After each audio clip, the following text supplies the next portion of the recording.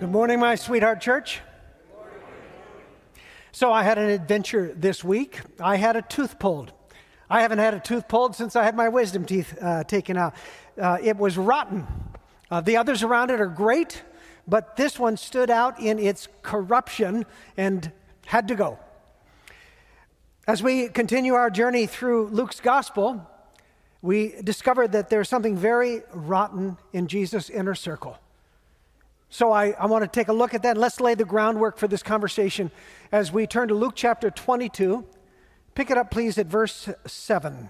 Luke chapter 22, verse 7.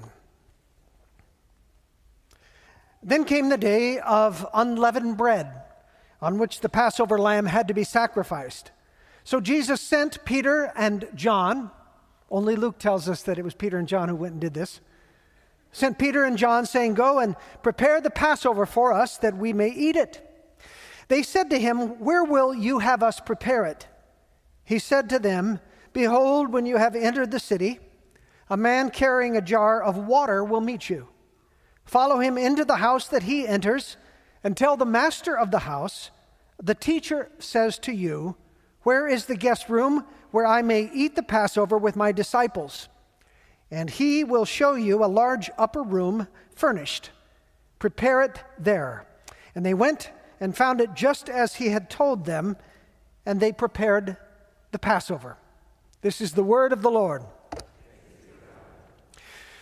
There were three obligatory festivals that every Jew was expected to make pilgrimage to attend.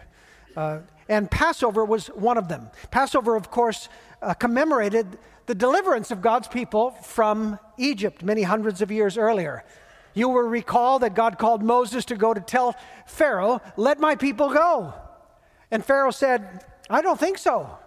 And so God persuaded him with 10 plagues of various sorts. He turned the water into blood, and there were a plague of frogs and a plague of lice and a plague of boils and so forth. They were not pleasant, and each time Pharaoh would relent until the plague was lifted, and then, of course, Pharaoh reneged on the deal. So finally, God sent the worst plague of all. The 10th plague was the angel of death. The angel of death would come through the city that night and would strike down the firstborn son of every family, from the highborn to the slave, even to the animal, the livestock. All of the firstborn sons would die that night. There was, however, one way to avoid that fate, and it was that you would slaughter a lamb without blemish, and you would spread the blood of that lamb over the lintel, the top piece over the door, and the doorposts on either side. And when the angel of death made its way through the city that night, every time it saw the blood of the lamb on the doorstep of the house, the doorposts of the house, it would pass over, and everyone inside would be safe. But of course, outside of that, it was a death sentence. In theology, we have something that's called types or typology. In the Old Testament, we see all kinds of types, which are a foretaste or a glimpse, a partial glimpse of something that will be fulfilled later in the New Testament. Almost always it has to do with Jesus, but we get these occasional glimpses, these foretastes of what will be fulfilled fully in Jesus. That's called a type in the Old Testament. There is no more vivid type of Jesus Christ than the Passover lamb. The perfect Lamb of God that's slain to offer protection from God's righteous and deserved judgment. Only those who sit under the protection of that blood will be saved. Every Maundy Thursday, and we've got another one coming up sooner than you can imagine, we re-celebrate this meal that Jesus shared with his 12 closest friends, a meal that Jesus redefined around himself.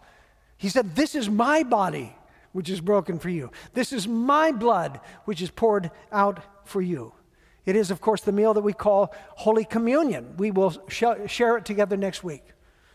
And today, however, Luke draws particular attention to one of the guests that was at that table. So turn with me back to Luke 22 again. I want to start with the first few verses of Luke 22. Now the feast of unleavened bread drew near, which is called the Passover, and the chief priests and the scribes were seeking how to put Jesus to death, for they feared the people. Then Satan entered into Judas called Iscariot, who was of the number of the 12. He went away and conferred with the chief priests and officers how he might betray Jesus and to them. And they were glad. The Greek word is delighted. They were delighted that he would betray them to them in this way. And they agreed to give him money. And so Judas consented, and he sought an opportunity to betray Jesus to them in the absence of a crowd. Guy Fawkes, Marcus Brutus, Benedict Arnold. What do all of these have in common? They're traitors, all of them. Guy Fawkes led the unsuccessful gunpowder plot to blow up Parliament. Marcus Brutus, of course, shared in the assassination of his friend, Julius Caesar, et tu, Brute? And Benedict Arnold tried to pass off American plans to the British spy, Major John Andre. All of them were infamous traitors, but no list such as that is complete without the name of him who has become synonymous with treachery and betrayal, Judas Iscariot. Judas Iscariot, the betrayer of Jesus. Have you ever been betrayed? I'll bet you have. It is one of the most painful experiences in human life, isn't it? To be betrayed by someone that you trusted, someone you knew, someone you loved, someone you thought had their best interest at heart for you. Is there anything more painful than those of you who discovered that your spouse had broken their wedding vows? Betrayal.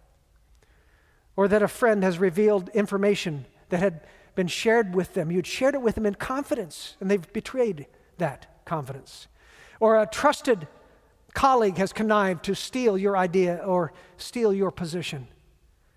Or a business partner has ripped you off. Any of these ever happened to you? Some of my most painful ministry moments over the last 37 years have involved betrayal by people that I trusted, people that I'd given myself to, people that I'd ministered to, people who I tried to help and who I felt turned on me, abandoned me, betrayed me. It is excruciatingly painful, and Jesus understands that very well.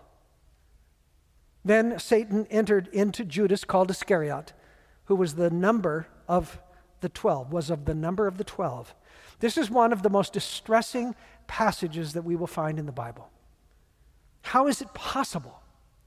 Judas, who was among the 12, Judas, who was one of Jesus' mighty men, his inner circle. We don't have the story of how Judas was called to be a disciple in the same way that we have James and John and Peter and Andrew and Matthew, for instance. But we have to assume that it was something similar to it, that Jesus one day approached Judas, whom he had paid attention to, and he approached him personally and warmly and said, "Judas Iscariot, will you follow me?" And Judas said, "I don't mind if I do." And he did. But was it a real calling, we might ask? Was Judas a true disciple of Jesus? We don't know his heart, of course. But there's something I find fascinating in Matthew's parallel accounts of the story. In Matthew chapter 10, you have the list of all of the disciples. That's found in every one of the Gospels. But Matthew ends his list, as does every Gospel, with the same name, Judas Iscariot, who betrayed him. And that might be the end of it. Except you go to the very next verse, and we read this. Jesus sent out these 12. Not these 11 plus dum-dum Judas. No. Jesus sent out these 12 with these instructions. Proclaim as you go, saying the kingdom of heaven is at hand. Heal the sick, raise the dead, cleanse lepers, cast out demons. These 12 did this.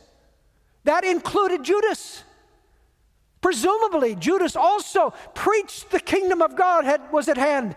Presumably, Judas also healed the sick and raised the dead and cleansed lepers and cast out evil spirits.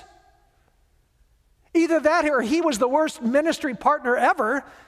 I wonder, was Judas like the last one that's chosen on the playground? Only Judas was left. Then Thomas is saying, no, Lord, don't make me take Judas. He is so lame. I don't think so. I think when the time came, they stepped off, whoever he was partnered with, 2 by 2. And Judas carried out his assignment, empowered by the Holy Spirit, inspired by Jesus, performing great miracles. And when they returned to report to Jesus, I'll bet that Judas was as giddy as the rest of them, excited to share what God had done through their ministry. But somehow, somewhere along the way, Judas's heart shifted. Luke tells us in our passage that Satan entered Judas to conspire with him. He entered him. He could just conspire with the temple leaders who hated Jesus and were looking for a way to kill him. So what are we to do with that verse? Was Judas a disciple of Jesus?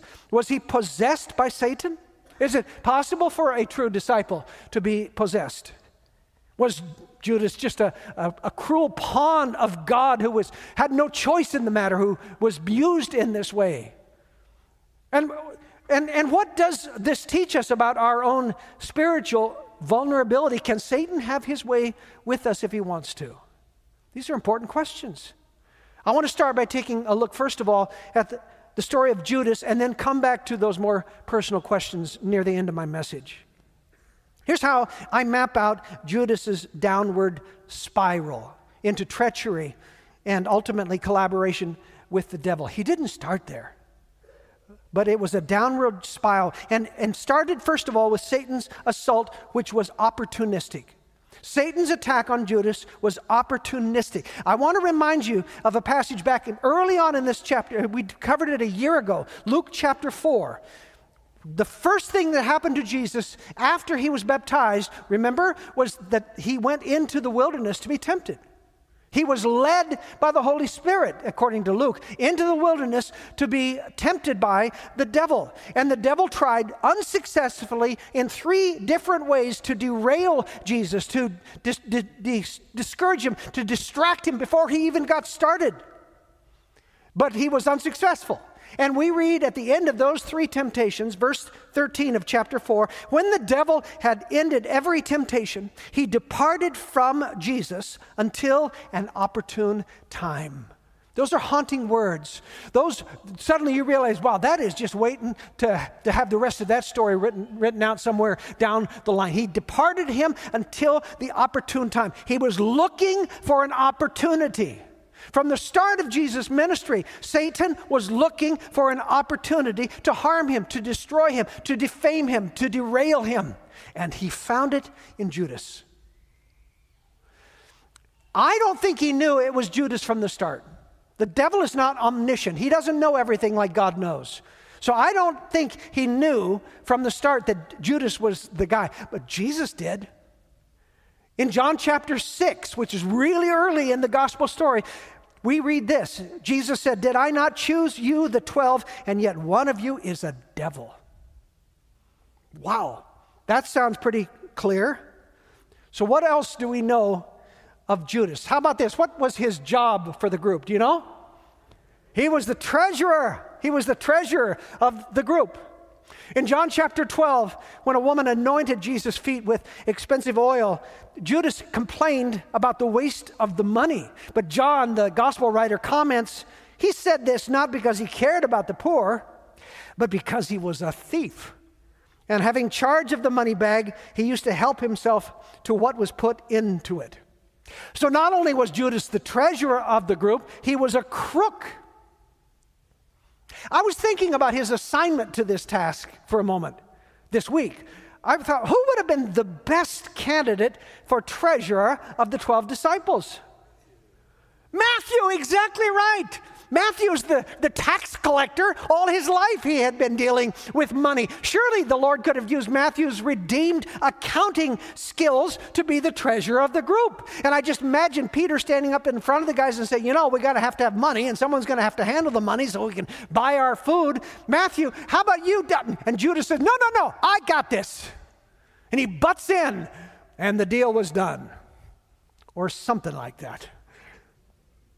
The old saying, follow the money, certainly applies in this story. Every gospel mentions money in connection with Judas. Luke tells us in our text that he went to the temple officials and offered up Jesus for a price, and they paid it. Matthew adds a little more detail. He tells us what the price was. What was the cost of betraying Jesus? 30 pieces of silver. That was the price of a slave. So Judas sold out Jesus for the price of the slave. No wonder the temple officials were delighted. It was a good deal for them. Satan was opportunistic. He waited patiently to harm Jesus by picking off one of his 12, Judas. And he found in Judas his greatest weakness, which was money. I wonder if this is what was in the Apostle Paul's mind when he later wrote to his young disciple Timothy, saying, "The love of money is the root of all evil." It's not money that's the root of all evil. The love of money is the root of all evil. Satan's assault on Judas was opportunistic. He looked for the opportunity and he pounced. It was also progressive. He found his vulnerability, this chink in his armor, and he just kept chipping away over the 3 years. Judas didn't start out on the devil's team, but he ultimately switched sides. Satan looked for an opportunity and found it in Judas's greed. Imagine that. Even after all of those private sessions when Jesus was teaching just the 12. Even after witnessing Jesus' breathtaking displays of power in healing and cleansing lepers and raising people from the dead and casting out demons. I wonder if Judas ever imagined that the demons that he saw Jesus cast out, the demons he himself cast out on his 2x2 mission, would one day come and take residence in him. He didn't start out as the devil, but he slid progressively in that direction, step by step, slip by slip. Oh, so patiently the devil lured Judas into his trap. Luke tells us that Satan entered Judas just before the Passover celebration. We just read that. Apparently, he left him for a time because John then tells us that he re-entered Judas later when they were at the Last Supper. It happened when Jesus handed him the morsel at the meal. Now, can you imagine that? You have just received the bread of life from Jesus, the bread of life. And you take it, and you eat it, and then the very next line reads, "Then after he had taken the morsel, Satan entered him." How is that possible? Right then, I think he had yet one more chance to choose Jesus. One more chance to say, "I choose you. I choose the bread of life." Instead, he chose Satan. And in that moment, he went over the cliff. And God confirmed him in his treachery, just as God confirmed Pharaoh in the hardness of his own heart. Judas's decline into malignity was a process of one denial after another after another. He steadily became the devil that Jesus predicted he would become. And surely Jesus, as he prayed that night in Gethsemane following the Last Supper, his prayers would have included this prophetic and pathetic cry that is found in Psalm 41. "Even my close friend in whom I trusted, who ate my bread, has lifted up his foot against me, lifted up his heel against me." So what do we do with this tragic story? From the moment of his temptation, Jesus was at war with Satan. His ministry of exorcism, of casting evil spirits out, which he, by the way, delegated also to his disciples. That was a centerpiece of his spiritual battle. His victory over evil spirits was a sign of the authority that he had. Everyone recognized that to be so. You cannot read the New Testament without realizing that we have a spiritual enemy, which the Bible calls Satan, that he has minions, which the Bible calls demons, and that they exist for the purpose of possessing, oppressing, suppressing, repressing, and depressing the people of God. So maybe the first question that ought to come out of this story for us is it possible for a Christian to be possessed by the devil? Now, the standard answer, I will tell you, is no. Because the Holy Spirit lives in us, that's the only way that you become a Christian, is the Holy Spirit comes and lives inside of you. It is not possible for evil to dwell there as well at the same time. But I'm telling you, Judas, the story of Judas is a cautionary tale. It is disturbing to us and should be. Maybe he wasn't a sincere follower of Jesus. Maybe the Holy Spirit never really took root in his life. Maybe Judas was an exception to the rule, but honestly, in these days, in our world, when evil runs as rampant as it ever has before, I think we would be foolish to dismiss the malignant power at work that is seeking to defeat and discourage even the true followers of Jesus. So I'm going to say something that is perhaps controversial for some of you. Whatever you call it, I think it is possible.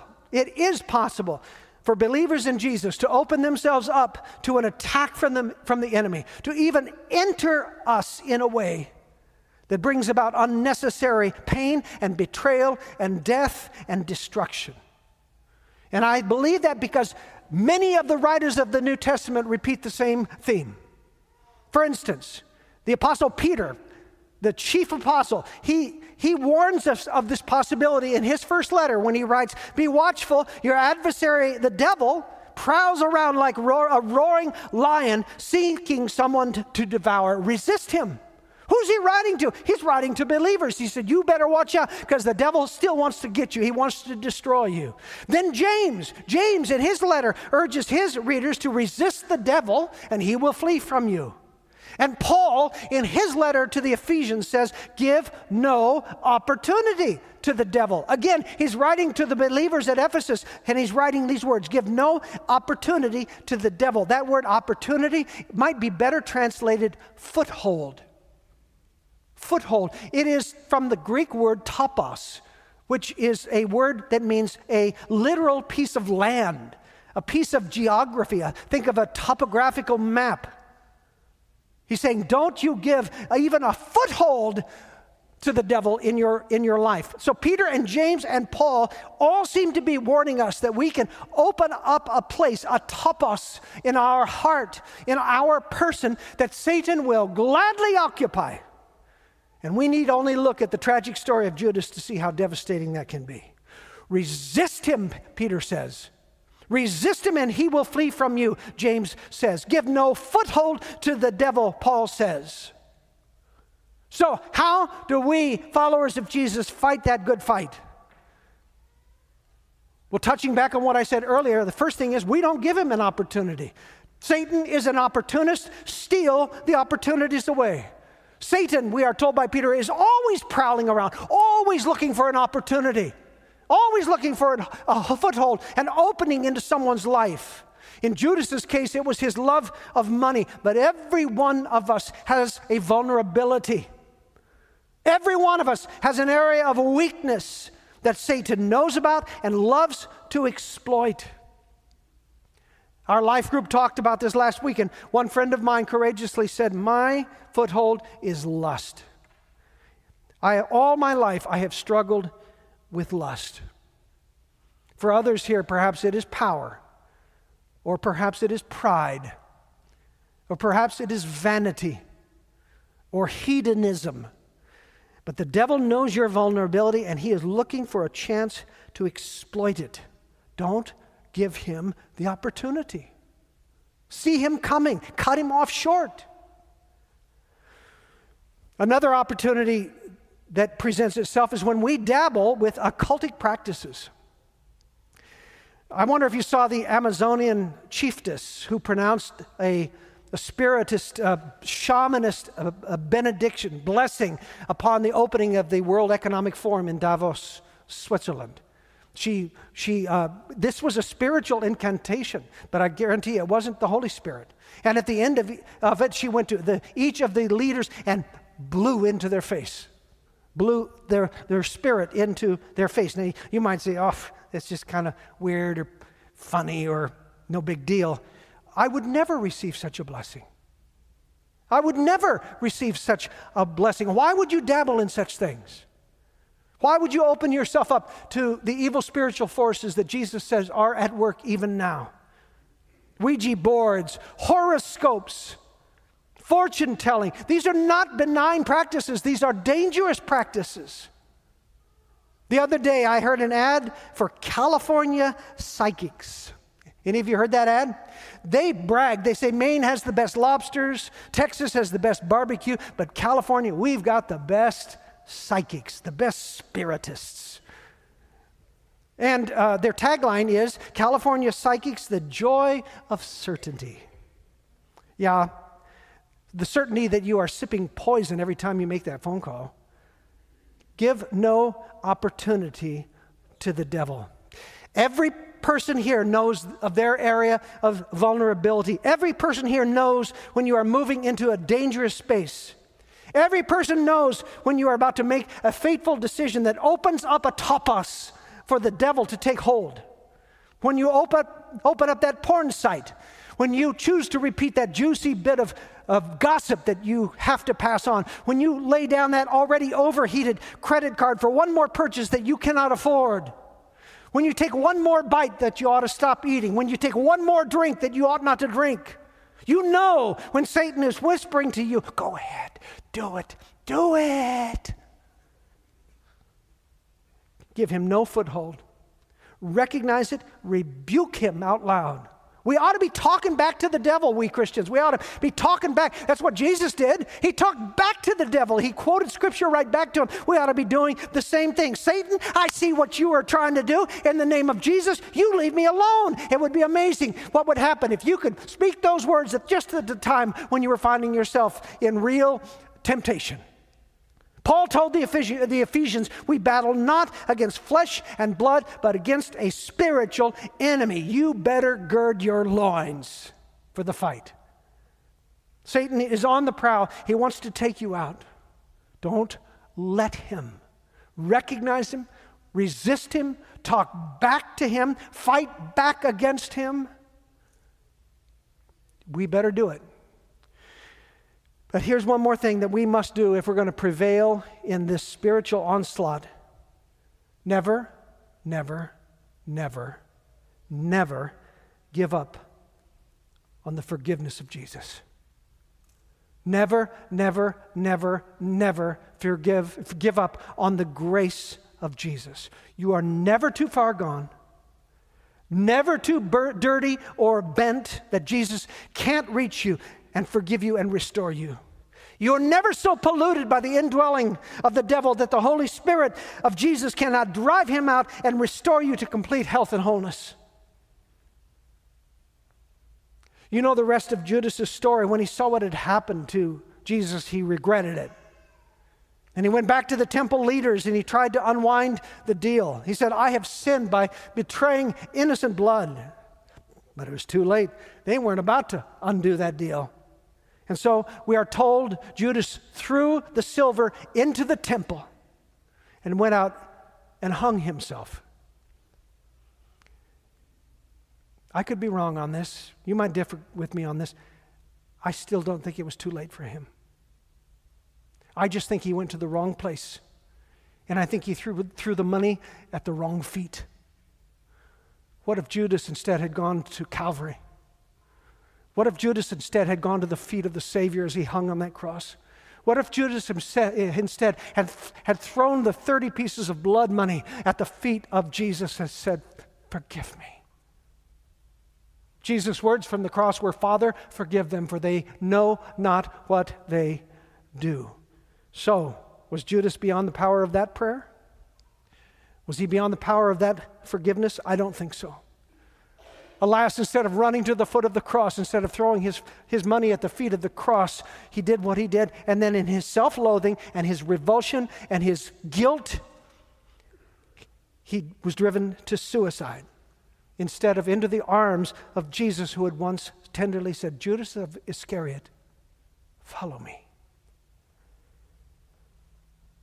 If you feel this day like Satan has a stronghold on your life, if you feel that he is pounding away at your area of vulnerability, if you feel guilt and revulsion and self-loathing over your failures, and you have begun to give up hope, don't you dare. Resist the devil and he will flee from you. Don't give the devil a stronghold. Jesus is reaching out to you with the offer of forgiveness and restoration. And even now, it is not too late for you to take that gift. I wish I knew the stories of each person here, Lord, but I might not be able to bear it because I know that in this gathering, in this large gathering, there are so many who are in a place of revulsion, of self-loathing, a sense of pain and guilt because they feel like they have betrayed you, and they likely have.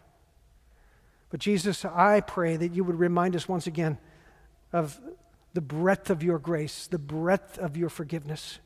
However deep our sin, however much we have dabbled with the temptations of the evil one, however much of a stronghold the devil has in our heart, in our life, in our topos, within, however much it is, you are stronger still, and you can boot him out. You can cast him out. And so this day, we claim the power of Jesus Christ over every person in this church, over every family, over every marriage, over every child, over every individual. We claim the powerful name of Jesus over the enemy who would seek to do us harm and ill. We declare that Jesus Christ is the victor, and that Satan must bow before him, and ultimately he will be destroyed by the returning Christ, Christus Victor. But Lord Jesus, until that time comes, would you help us to live as if we have the victory that you have given to us?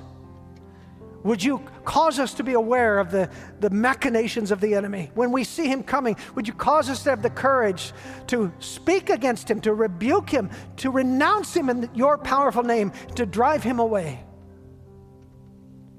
We claim your power. We plead your blood over this church, over its present, over its future.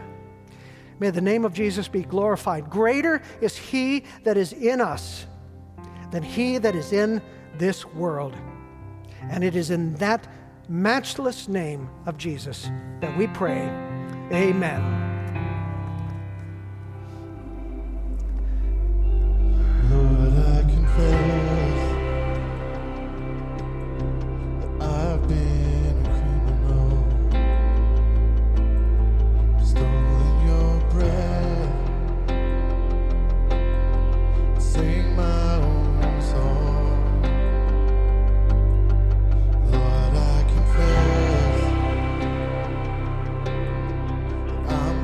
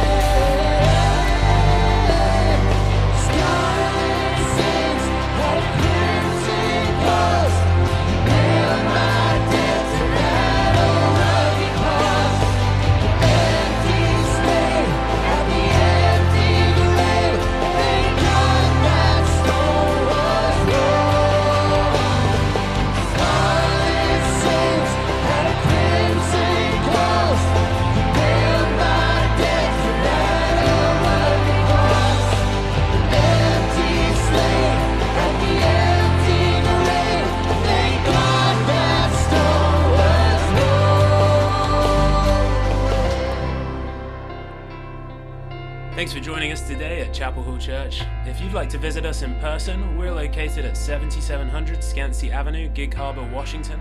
Our worship services are Sundays at 9 and 10:30. We hope to see you there.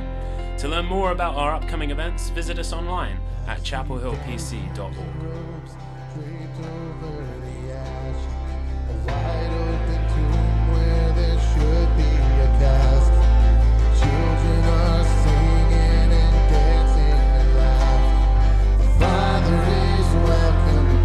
This is our homecoming. Roses in bloom, pushed up from the ember. Rivers of tears flow from good times remember. Families are singing and dancing and laughing. The Father is welcoming. This is our homecoming. Heaven joins in with the glorious sound. And the rain cloud witnesses all gather round. 'Cause the ones that were lost are finally found. The Father is welcoming. This is our homecoming. Scarlet stands at a crimson cross. Nail my death to that old rugged cross. An empty slate at the empty grave. Thank God that stone was rolled.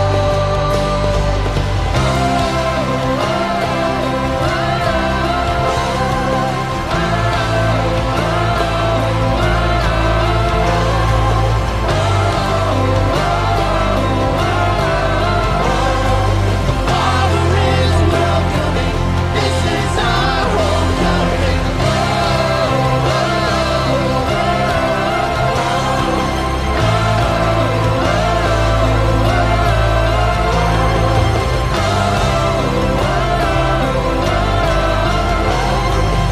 Father is welcoming.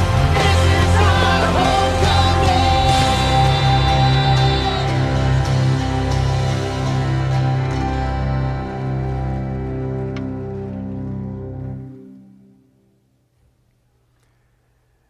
Shut the door, keep out the devil. Shut the door, keep the devil in the night. Shut the door, keep out the devil. Light the candle, everything's all right. Light the candle, everything's all right. Oh, Satan is an evil charmer. He's looking for a soul to hurt. And without your holy armor, he will eat you for dessert. Shut the door, keep out the devil. Shut the door, keep the devil in the night. Shut the door, keep out the devil. Light the candle, everything's all. Again, shut the door, keep out the devil. Shut the door, keep the devil in the night. Shut the door, keep out the devil. Light the candle, everything's all right. Light the candle, everything's all right. Light the candle, everything's all right. Light the candle, everything's all right.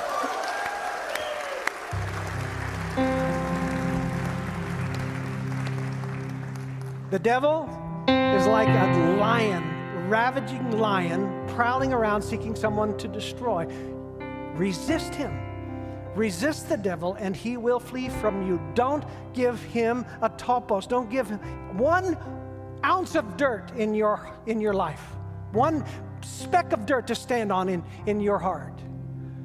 You have the chance to do this. You have the power to do this. You have the authority to do this as a redeemed child of God. And all you got to do is claim the blood of Christ and resist him and say, no, leave me alone, leave my family alone, leave my spouse alone, leave my children alone. We better start doing this because he is on the prowl.